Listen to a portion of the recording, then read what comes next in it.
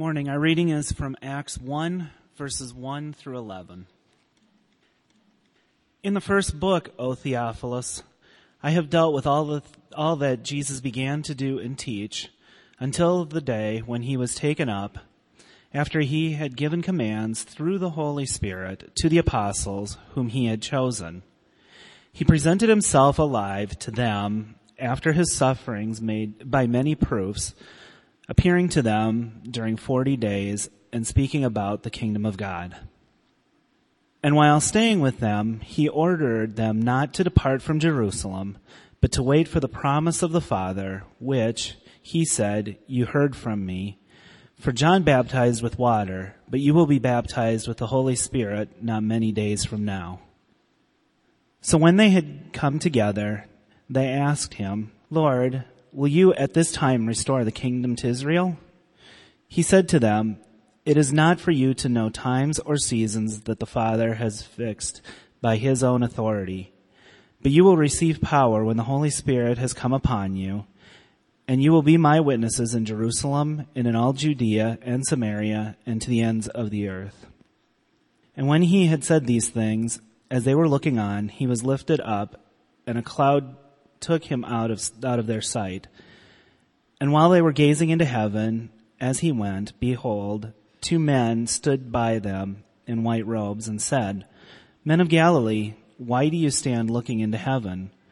This Jesus, who was taken up from you into heaven, will come in the same way as you saw him go into heaven.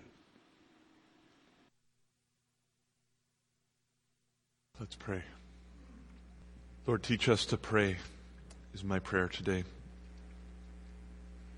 On the basis of what you did on the cross, on the basis of your broken body and your spilled blood, on the basis of the fact that you are the Lord, a God that's merciful and gracious, slow to anger and abounding in steadfast love, that you are immensely patient with us, and that you're willing to walk down this road of sanctification with us, just walking with us again in so much patience, Father, as we stumble along the way and try to become disciples of Jesus Christ. Oh God, on the basis of what you've done and on the basis of who you are, I pray that you would teach us to pray. Lord, I ask you to come now and help me as I preach. Father, I've done a lot of thinking about this for years now, not just this week. And I pray that all of that thinking, all of that living with you, Father, all the many, to me, countless hours of secret prayer that we have spent together, Father, I pray that some of that would now come out as fruit in the life of this church. And I pray that you would make us a praying people. I pray that the spirit of prayer would descend upon us, that we would be a people who know what it means in reality to walk with our Father and talk with you about every single thing in our lives. God, I pray for the day when the words from Paul just seem so real to us. Pray without ceasing. Just pray all the time. Pray when you wake up. Pray when you're doing anything you're doing during the day. Pray while you're taking a rest. Even pray in your sleep. Pray as people breathe. So, my beloved, pray. Oh God, please make these things real to us. Father, I've prepared a word for today, but I trust in the work of your Spirit alone, and so I lift up this body before you, including myself and my own family. Father, I lift us up before you as an offering, and I ask you to do your work for the glory of your name and the joy of our souls. In Jesus' name we pray. Amen. So I mentioned last week in my sermon, we are going to pause the series in the Pentateuch for a few weeks, 3 weeks, in order to talk about prayer in the life of this church as we approach the Easter and Lent season. This year as a church we're going to take advantage of the season of Lent.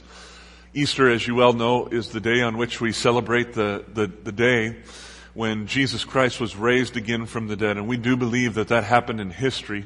We believe that he broke his body and spilled his blood and was put in a grave. And we believe that literally one day Jesus Christ was brought forth out of that grave from death, and that he lives now interceding for us at the right hand of God. We really believe that. And on Easter Sunday, we'll celebrate that. The 40 days before Easter are traditionally called Lent, is just a German word that means spring. And churches around the world have set those days aside for a season of fasting and prayer. that they might both enter into the suffering of Christ to some extent, but I think more so that they might prepare their souls to receive the glory of what God has done in Christ through the resurrection. So the season of Lent is a season of preparation. It's a season of consecration. It's a season of setting ourselves aside for God that we might have the eyes to see God. It's a season in which we seek to die to the world just a little bit more that we might live to God. It's a season in which we seek to take our eyes off the lesser things of this world that so often grab our hearts and our attention. I don't know about you, but I am so easily distractible. The things in this world just get my attention so easily. And so Lent has historically been a time when Christians try to sort of concentrate on the glory of Jesus and help them fix their eyes on Him who is eminently more valuable than all the things that grab our attention. And the point of this season of consecration then is not just to observe a historic ritual. That's not the point. The point is to consecrate ourselves to God, to enter into deeper communion with God, that we might live all of our lives with Him. It's like a special set-apart season that's designed to impact the way that we live our lives. We, the elders, are leading this church to engage in the season of Lent in fasting and prayer somewhat, because we want to join in with the body of Christ around the world, but more so because it connects to the trajectory of where God is leading this church in these days. And so what I want to do this morning is just take a few minutes and explain to you what I mean by that. And then I want to go to the book of Acts and just sort of get a bird's eye view of the first few chapters. And I want us to see a pattern of the way that God has willed for the church to live its life out in worship and in community and in mission. And then I'll come back and apply that to our life here together. The elders recently articulated the mission of the church in the following words. This is still up for your feedback and it's up for revision, but here's what we have right now. Glory of Christ Fellowship exists to make disciples of all nations by living lives of worship, walking together in community and engaging in the mission of Christ, that we may grow to full maturity for the glory of Christ. So to put it briefly, this church is about worship, it's about community, and it's about mission. Those are three words that we just want to press and press and press upon the church until we remember them well and live them, more importantly. Worship, community, and mission. That's what this church is about. When it comes to worship, we do have a lot of growing to do, but we are in fact a church that is committed to exalting the glory of God by the teaching of the Word of God and by singing the praises of God. We are a church that finds great joy in lifting our eyes up and seeing the beauty of who God is and delighting in who He is and growing in the knowledge of who He is and submitting our lives to Him because of who He is. It is genuinely, among the elders and leadership of this church, it is no duty for us to have to worship God. This is truly, I'm telling you, in the secret places of our lives, the secret places of our hearts, it is the deepest joy of our lives to behold the beauty of God and live in light of the glory of God. This church does have a long way to go, but it's no exaggeration to say that the worship of God is a vital characteristic of who we are as a people. In fact, it's probably the vital characteristic of this church. When it comes to community, we spent 5 months last year learning about what it means to walk in love together, and we have a long way to go here as well, but we're moving in the right direction. Among other things, we have appointed one of our elders to be the pastor for community life, and he's giving all the time that he can to developing our 4 community groups in the hope that we would grow in love for each other and grow together in unity and grow up to the measure of the stature of the fullness of Christ. We have a lot of work to do, a lot of growing to do to learn what it means to walk in love, but my point is that aspect of life in the church is here. It's a true value for us. It's not a put on. It's not just words. It's real. A lot of growth, but it's there, and we're moving in the right direction, and I give praise to God for that. And I give praise to God for so many of you who are laboring along with us to learn what it means to walk together in love. When it comes to mission, worship, community, now mission, the news I think is a little bit more mixed. By mission, I mean three things specifically. I mean evangelism in the local area. I mean ministry to the poor and the weak, mercy ministries we might call them. And I mean global outreach. So when I think mission, I think evangelism, mercy ministries, and global outreach. As for global outreach, we're doing a pretty good job for a church of our size and age. But when it comes to local evangelism and local mercy ministries, we're doing very little right now, and that needs to change. We are doing some things, and we are reaching out in some respects, but not enough, and that needs to change. Now, as elders, we're not blaming anybody for that, not even ourselves. To build a church that will last. Beloved, you need to understand, in my mind, I'm thinking of Glory of Christ Fellowship for 100 years, and I mean that.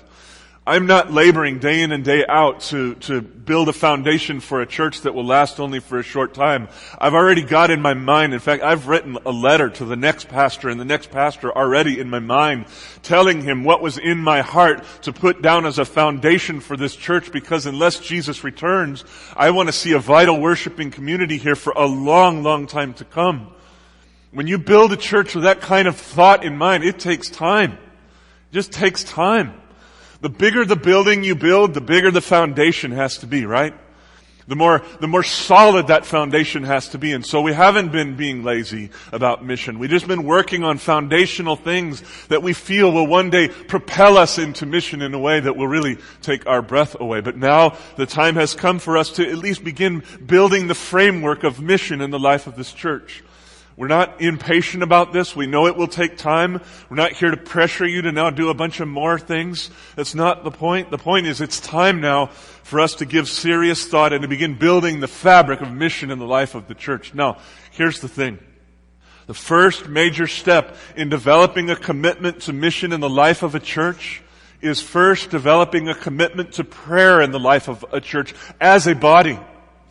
Because power for mission does not come as a church makes plans. Power for mission comes as power comes from God through the Holy Spirit and propels us into the world. That's how effective fruit is born. Plans are good. Power is necessary. The Holy Spirit has plans, but before plans comes power. And the only way that the power of the Spirit comes is by prayer and by prayer alone. There is literally no other way. Literally no other way. It's possible to grow churches in other ways, right?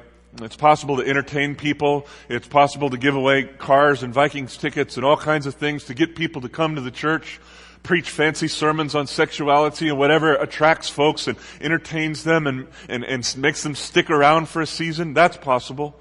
But to bear the genuine fruit of the Holy Spirit is only possible as we, as a people, gather before the throne in prayer and wait for the power of the Holy Spirit. And when the Holy Spirit's power comes, we're propelled out into the world and we bear the fruit that He meant for us to bear. Beloved, there is literally not another way to enter into the mission of Christ in the world. Not another way.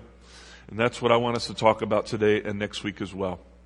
The anonymous author of the little book, The Kneeling Christian, that I've been writing so many devotionals about in recent days. It's just a little book, but I'm telling you, it's really, really touched my life. You can get it online for free. It's called The Kneeling Christian. Here's what the author writes. Communion with God is essential before we can have real communion with our fellow man.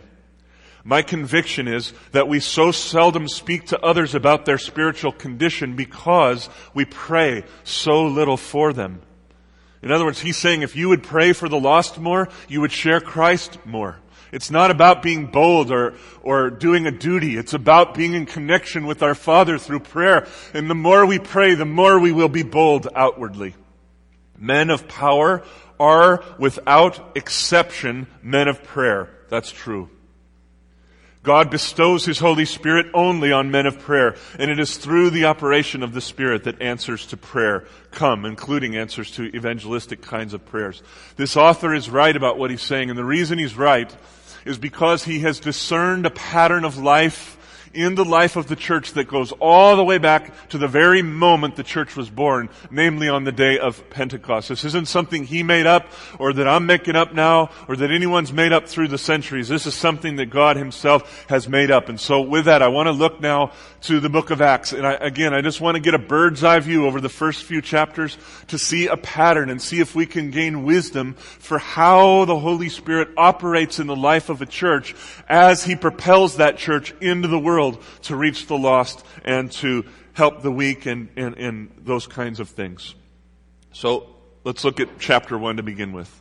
The book of Acts begins where the Gospel of Luke ends. Namely, the scene is in Jerusalem. Jesus has just recently resurrected from the dead. It's an amazing miracle. The disciples are overjoyed because even though the Lord had told them what was going to happen, they really didn't get it.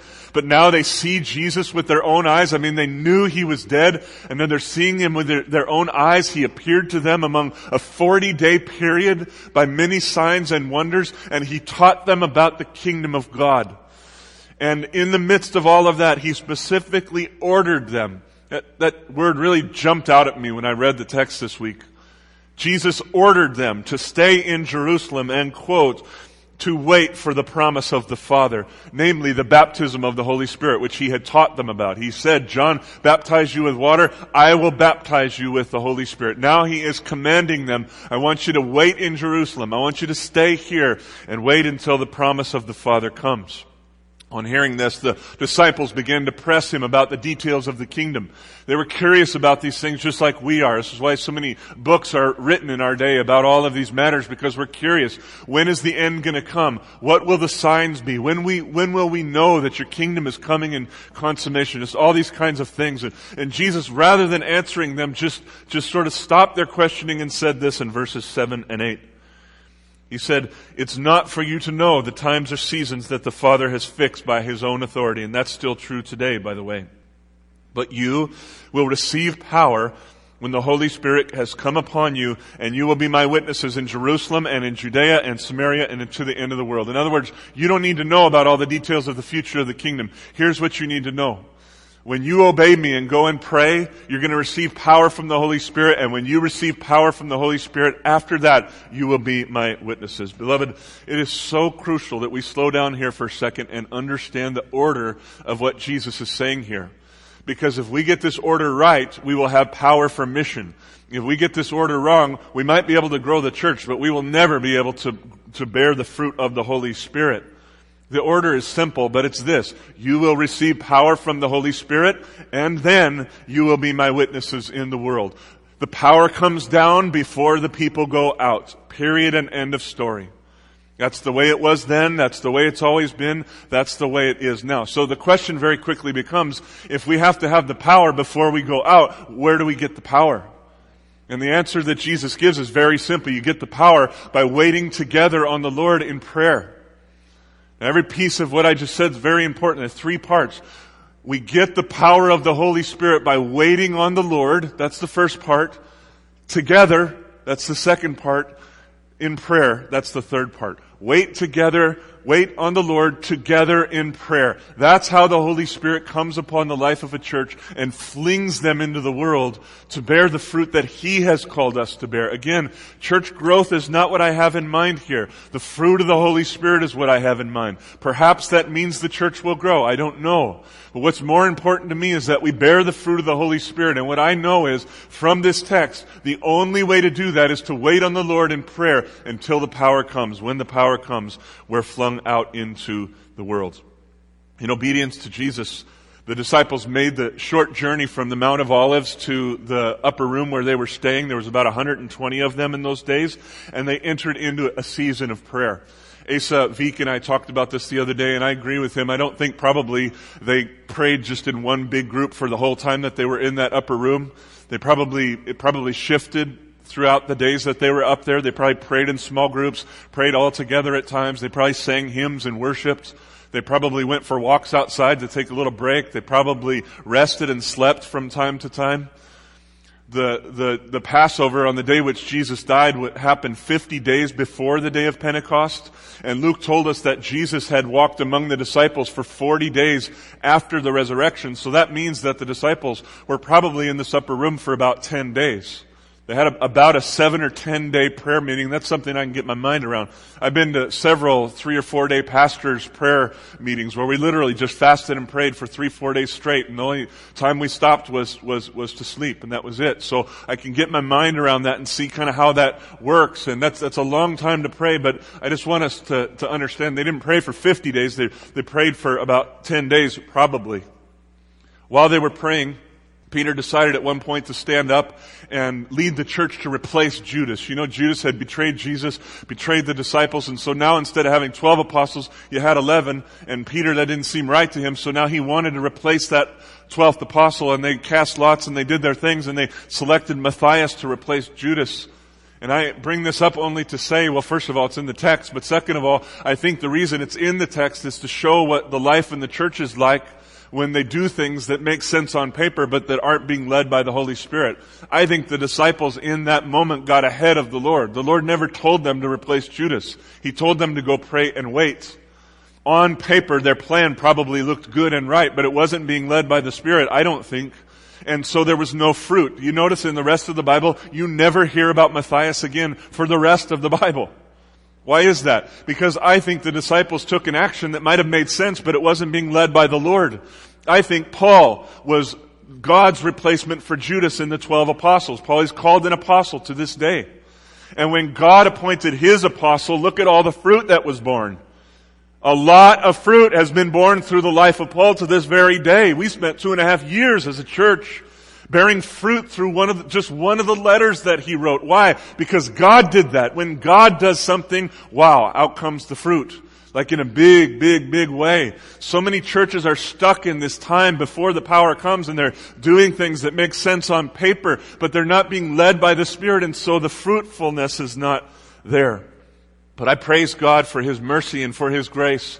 Because even though the disciples, I think, got ahead of the Lord and were a little bit presumptuous, the Lord never even commented to them about what He thought about that. He just simply blessed them on the day of Pentecost. And while they were all together praying, and please notice that in chapter 2, verse 1, that piece is really important. They were all together.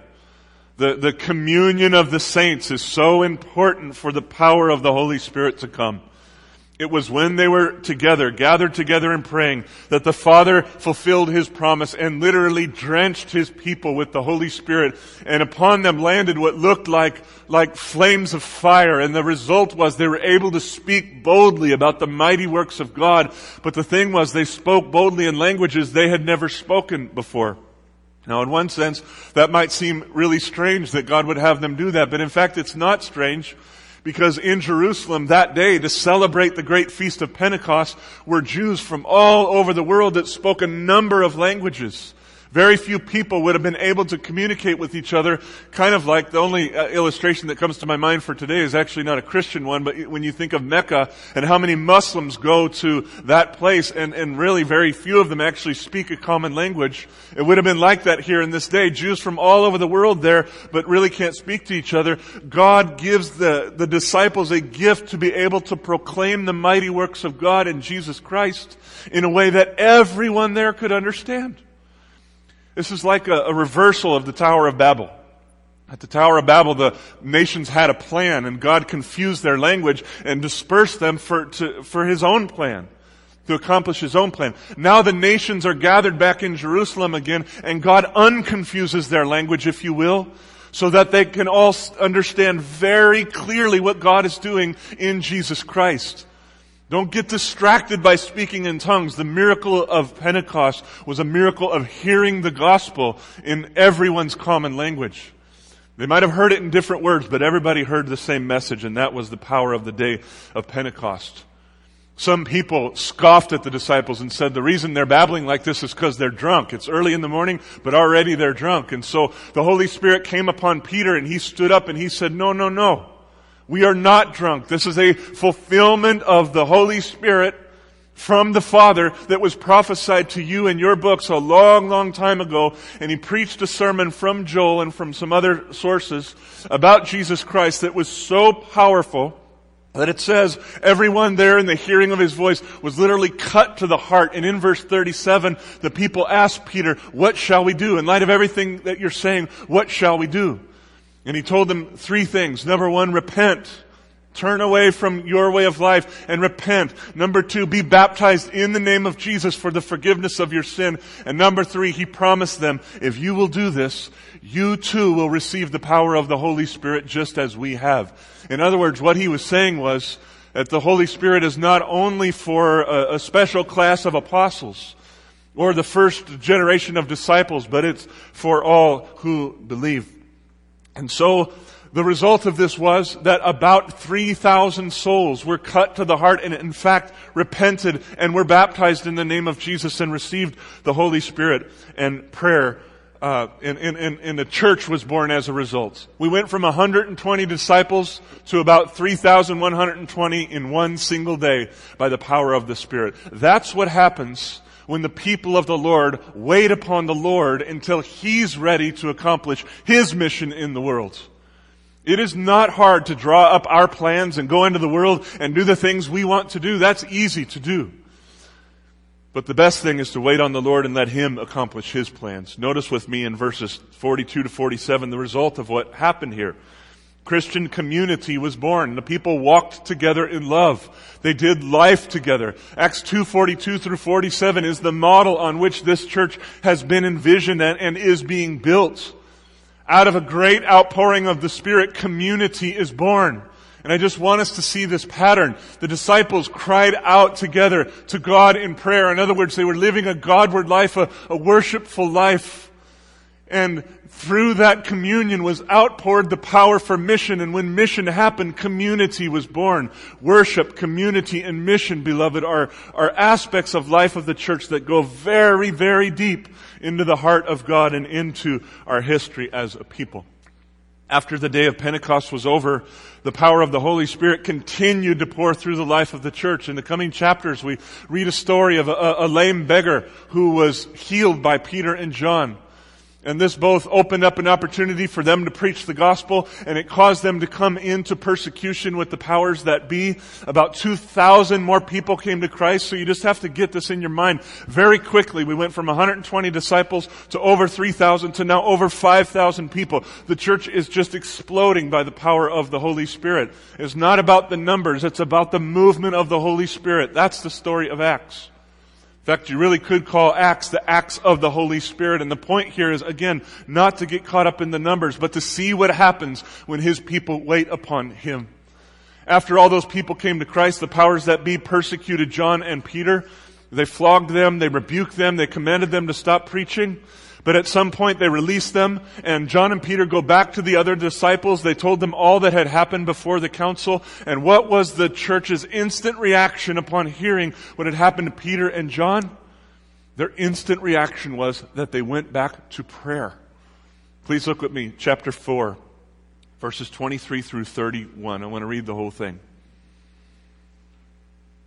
When they, John and Peter, were released, they went to their friends and reported what the chief priests and elders had said to them. And when they, the church, had heard it, they lifted their voices together to God and said, Sovereign Lord, who made the heaven and the earth and the sea and everything in them, who through the mouth of our father David, your servant, said by the Holy Spirit, why did the Gentiles rage and the peoples plot in vain? The kings of the earth set themselves, and the rulers were gathered together against the Lord and His anointed.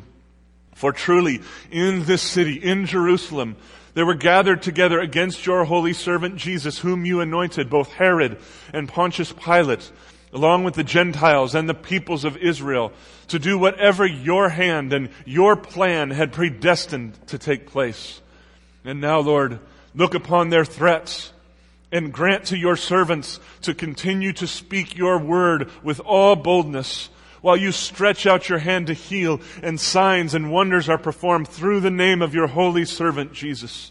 And when they had prayed, the place in which they were gathered together was shaken, and they were all filled with the Holy Spirit and continued to speak the word of God with boldness. Beloved, we really need to notice something here.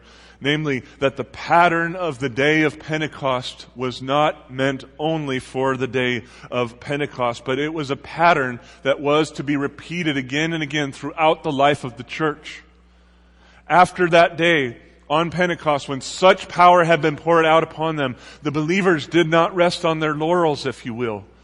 They did not assume that all they needed for the entire history of the life of their church was given to them in one day. Rather, they saw in what happened that day a pattern that should characterize their whole life. And the pattern looks like this.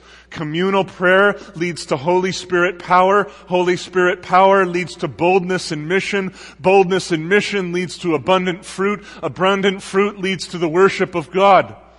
That is the pattern of mission for the church, and there is no other pattern, period, and end of story. I really think the reason Luke made sure to repeat this almost the exact same occurrence, prayer, power from the Holy Spirit, mission and fruit, and then the formation of community, and then in chapter 4 he repeats the whole thing again. The thing he's trying to do is teach us, beloved, this is a pattern. It's not a once-in-a-lifetime thing. This is not just for that church then. This is for our church now. If we as a people want to be on mission with Jesus, we have to do it this way. There is no other way. Period and end of story. After this time, the church faced a number of challenges and serious challenges. Someday we'll preach through the book of Acts and we'll see just how deep and serious those challenges were. But if you'll look at chapter 5 verses 12 through 16, you'll see that many signs and wonders continued to be done to the end that more believers than ever were added to the Lord. Multitudes, the Bible says, of both men and women. The gospel kept going forward because the people waited in prayer. Not once, but over and again as a pattern of life. In chapter 6, verse 7, we see that after another crisis in the church, the Word of God continued to increase so that the number of disciples multiplied greatly. And now it says that even a great number of priests came to the faith. And that really touches me when I read that. Because you remember the first apostles were all uneducated people. They had not been to college and seminary, if you will. They didn't have professional clergy degrees. And so when they were preaching the gospel to the high and mighty people who had all the education, those people looked down on them and said, "Who are you to be preaching to us? You're just uneducated men. You don't know anything." But now, through the weakness of those uneducated people who knew everything about the Spirit of God, through their weakness, God extended His power to the elite, so some of the priests got saved and now humbled themselves. Now you had a church in which the elite and the uneducated were one people for the glory of Christ. The word keeps going forward. After this, our dear brother Stephen stood up to testify to the reality of Jesus Christ, and he paid for that with his life. But the end result of Stephen's testimony was that persecution broke out among the church, and it scattered the church to the known world. And what did they do? They went out into the world preaching the gospel of Jesus Christ. They didn't go out hiding from persecution. They went out preaching. The persecution in the day of Stephen was God's means for flinging the gospel into the world. The gospel kept going forward because the church waited on the Lord in prayer. In chapter 10, we see a story of Peter up on a roof one day praying, and while he's praying, he gets a vision. And the bottom line of it is that he's sent to a Gentile people and to a man named Cornelius, and he preaches the gospel to them, and they all get saved. And not only that, but the Holy Spirit descends upon them. For the first time, the gospel of Jesus Christ moved from a Jewish context to a non-Jewish context. But for our purposes, what I want us to see is that the vision that Peter had for going on mission to the Gentiles was born in prayer. It wasn't a plan that he came up with. It wasn't a strategic thing like, oh, that'd be a good thing to do now. He was praying and praying and praying. He was in the Spirit, and the Lord said, "Peter, it's time to go now." And so he went. We pray until the Lord speaks, until His power comes, and then we go. When we get the order right, the fruit comes. And so many Gentiles came to faith that day. Chapter 13, while the church was gathered in fasting and prayer, the Holy Spirit Himself said, "I want you to set aside for me Paul and Barnabas, and I want you to send them to the nations." And the church did just that. And Paul and Barnabas as a missions team bore so much fruit throughout both of their ministries. But again, the point I want us to see is that their appointment was born in prayer. This wasn't a plan of the leaders of the church. They were fasting and praying, and the Holy Spirit spoke. And when He spoke, they obeyed, and that's when the fruit come. Communal prayer led to Holy Spirit power. Holy Spirit power led to bold mission. Bold mission led to much fruit. Much fruit led to the worship of God. Chapter 15, we see the church gathered in Jerusalem trying to solve a problem that had come up because of this movement of the gospel into the world of the Gentiles. The bottom line was, people were asking, do Gentiles need to live like Jews in order to be Christians? And for them, this was a humongous issue. It was a really big deal. So they gathered there in prayer together and in conversation together, and eventually they came up with a solution, and they wrote a letter to all of the churches, which they started with these words. It seems good to the Holy Spirit and to us. Now, I'm one of the pastors in just a little church. Our level of authority is nowhere even near to what the apostles had that day, but just as a leader in a little church, I think to myself, and I can't imagine writing a letter to all of you and saying something like, that's so bold. It seems good to the Holy Spirit and to us. They're speaking for the Holy Spirit. How could they do that? My answer to that question is because they were prayerful people and they knew His mind through prayer. Yes, they did meet to converse with one another about an issue facing the church, but mainly they went to seek the mind of God with one another. And when the time was right, the Holy Spirit spoke. And you know what the result was? That letter was brought to the Gentile churches throughout the world, and it caused the Gentiles to rejoice greatly, and the gospel flung all the faster into all the world. The point of Acts 15 is that the Holy Spirit not only gave power, but now He gave wisdom, and that wisdom flung the gospel even farther and farther and farther into the world. The church had the pattern right, beloved, time and time and time and time and time again. Believe me, this is no accident in Luke's writing. He's trying to help us get the point. If you want to be on mission with Jesus, you must be a person of prayer. There is no other way. If as a church we want to be a people of mission so that we can genuinely say worship, community, and mission all very much characterize us, then we must be a people of prayer. There is no other way. Besides writing Acts, you all know that Luke wrote the Gospel of Luke. And he is the one, more than any of the other gospel writers, that emphasize the prayer life of Jesus. It is Luke who tells us in chapter 5:16 of his gospel that Jesus would often draw away into desolate places to pray. Often. This wasn't like a 1 or 2 time thing for Jesus. This was His pattern of life.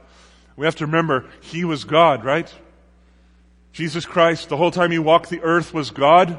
But as a man, He needed power from the Lord, and so He showed us this pattern. He demonstrated this pattern. Don't think to yourself that the power Jesus had in ministry came just because He's God. Of course, that's part of it, but it's not the whole answer. The reason Jesus had so much wisdom and power in ministry is because He prayed all the time. He was a man of prayer, and His wisdom and power came through prayer. What else could it mean when Jesus says, I only say what I hear the Father saying. I only do what I see the Father doing. He prayed, the Father spoke, and then Jesus went out in that order. Upward, inward, outward. In that order. Extremely important. It is Luke who tells us in chapter 6, verses 12 through 16, that just before Jesus appointed the apostles, you know what He did? He prayed all night long in prayer. He did not afford Himself a single wink of of sleep that night. But rather, He prayed all night long. And when I think about that, I learn the lesson. Jesus made no major decision in the life of His ministry without praying until He was done praying. When He knew He had received the wisdom of the Father, then He stopped praying and He went into action, but not a moment before. He was not concerned with strategic plans as much as He was concerned with connecting with His Father in prayer. And beloved, again, Luke carries this theme into the book of Acts, and what he's trying to show us is that this is a life pattern for the life of the church. This is not a 1-time or a 2-time or a 10-time occurrence. This is the way we do things. If we're to be on mission with Christ, we must live this pattern well. Prayer leads to power, leads to mission, leads to fruit, leads to worship.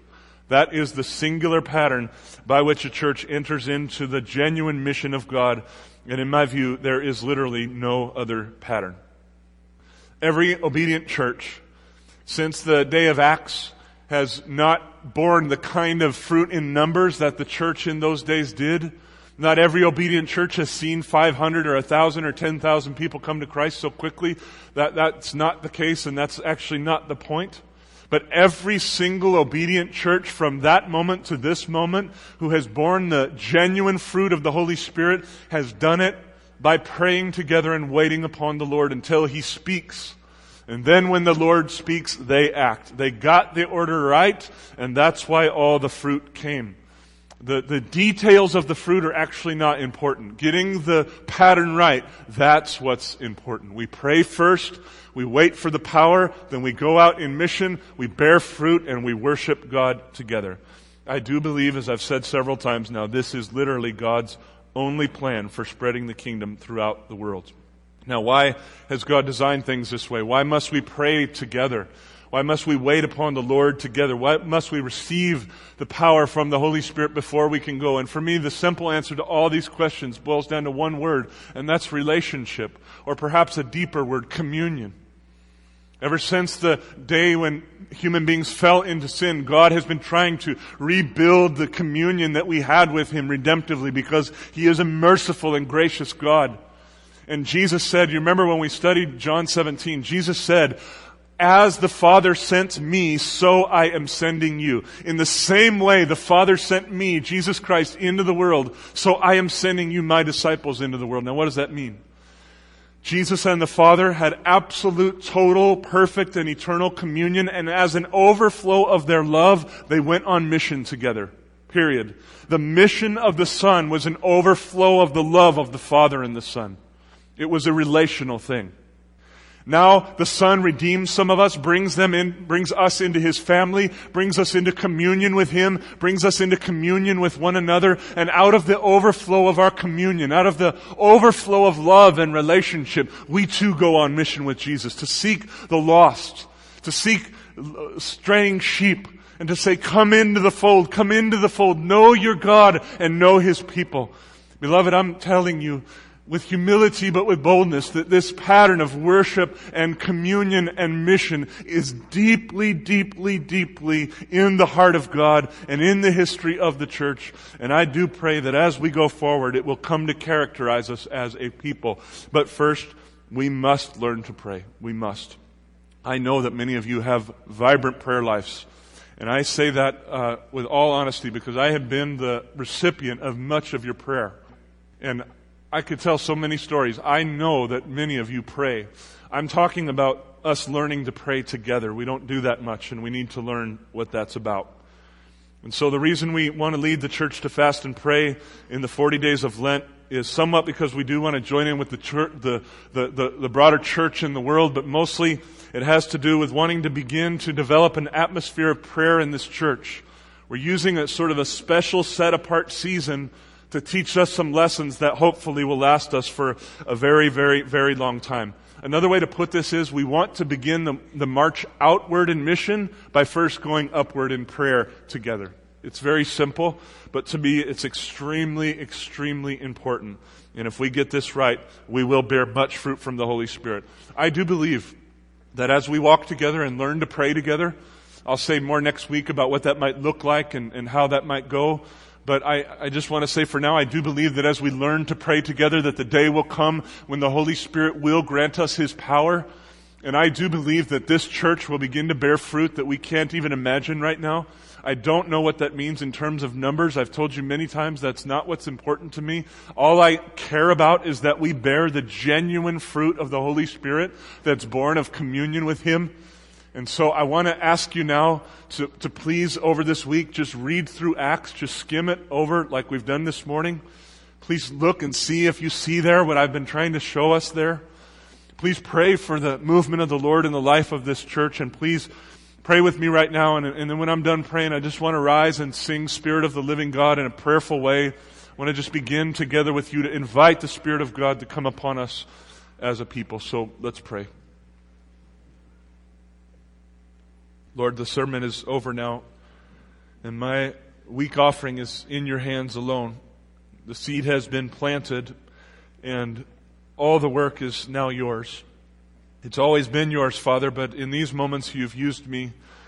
But now by the Holy Spirit, I pray that you would cause anything that was truly from you to plant deeply in our hearts and to begin to bear a fruit, to sprout and to grow and to eventually bear fruit to the glory of your name. In other words, Father, what I'm asking is that you would come among us and do a work among us that's genuinely from you. As elders, we have thoughts and intentions and plans and hopes, but Father, this is your church. And we simply want to lift ourselves up as an offering to you and say, please, Father, do with us as you will.